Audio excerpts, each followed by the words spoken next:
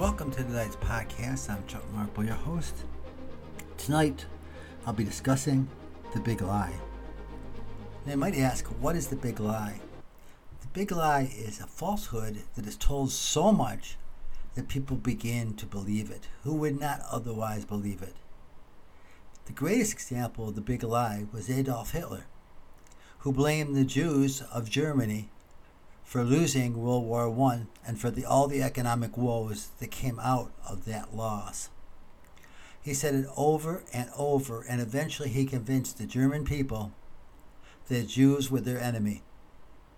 One of the ironies about that, in the beginning when Hitler first came to power, part of his support came from Jewish industrialists who thought they wanted this control, the stability of the country, which had been unstable for about 10 years.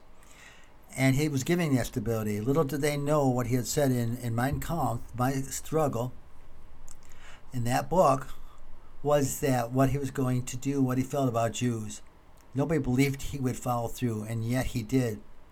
And that led us into World War II, that led us into the Holocaust, that led us into even the formation of the State of Israel.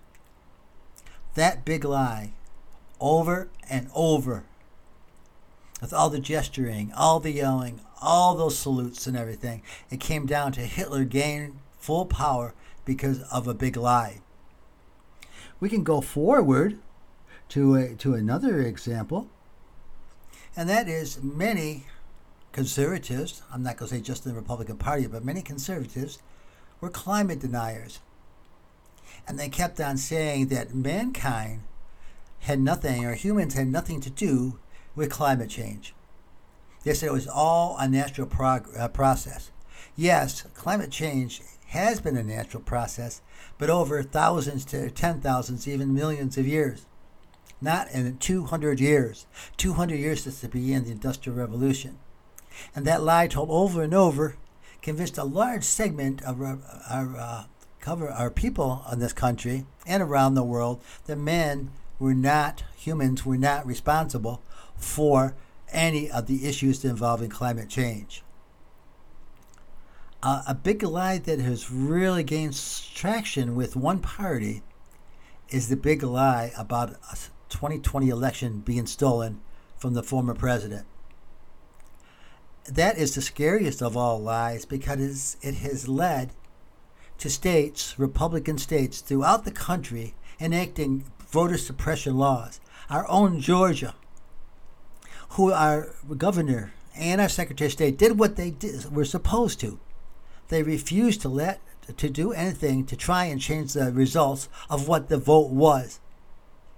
But through that, in their own way, they accepted some of that lie, in that they put in new voter laws. Now, for IDs and things like that, it's not an unreasonable thing. Limiting drop boxes to points where only when voting is available and somebody can watch the boxes, particularly in places that are very rural and there isn't any place nearby to do it, or places where there's a huge amount of population, limited to just those voter things, makes it very, very difficult. And the worst thing of all was make it so the legislature can remove duly elected, selected election officials within counties. The fact that they can do that would give them the power to override the popular vote in the state of Georgia or the state of Florida or the state of Texas, any of those that have put similar laws into place. The big lie. The truth of the matter is that this election was the most fair and accurate in our American history, with one of the largest turnouts, though technically the largest turnout, number-wise at least, that we've ever had. And the current president won it by in excess of 7 million votes. And he won the Electoral College by the same exact vote count that the former president had won it in 2016, even in both cases he lost the popular vote. He lost the popular vote to Hillary Clinton by over 1 million, and of course to Joe Biden by over 7 million votes. On top of that, the voting was accurate because there was a paper ballot. Ironically, the only time I have seen any questions of fraud, they have been by Republicans. For instance, the president's chief of staff,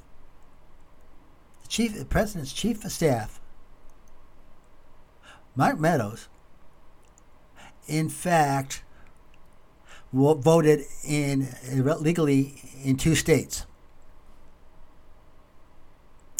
Anyone who supposedly voted a dead person's vote, and everyone that they've proven was a Republican.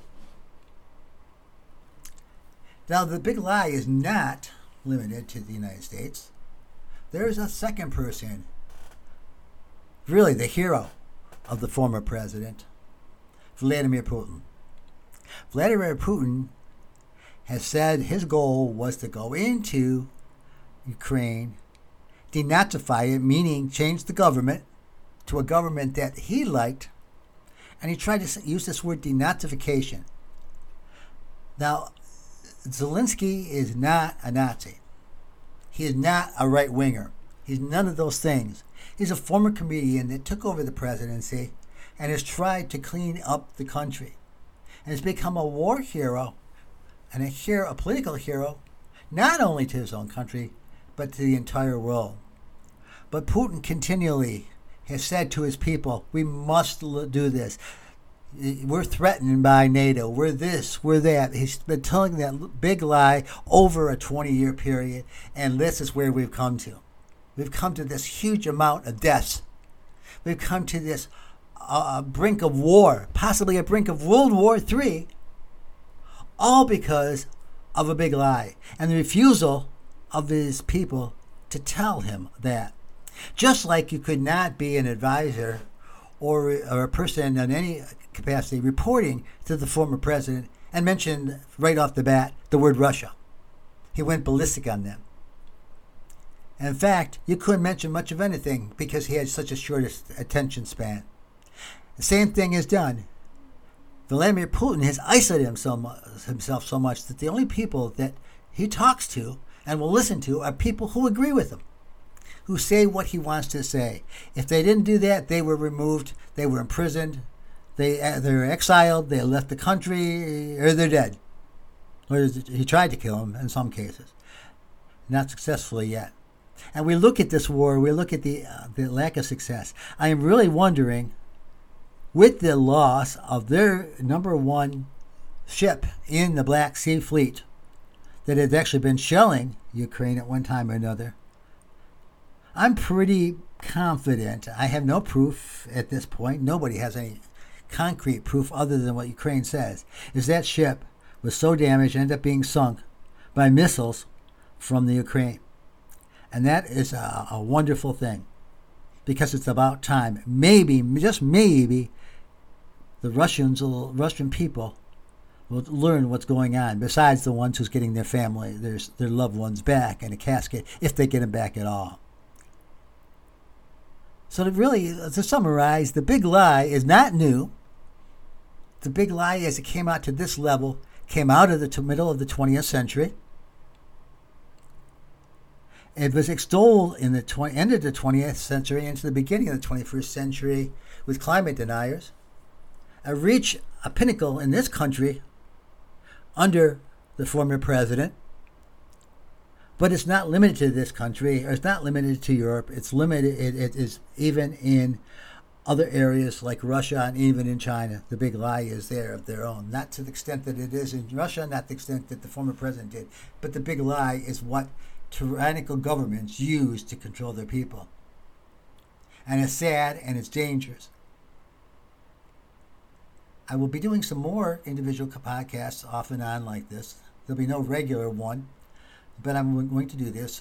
And next week, Karen and I will be looking at the news and views of many topics, including these, like the war in Ukraine, etc. Thank you for listening. God bless you, and God bless this great nation and all of its legitimate leaders. And God bless and keep our troops where they are. Go Ukraine. Good night.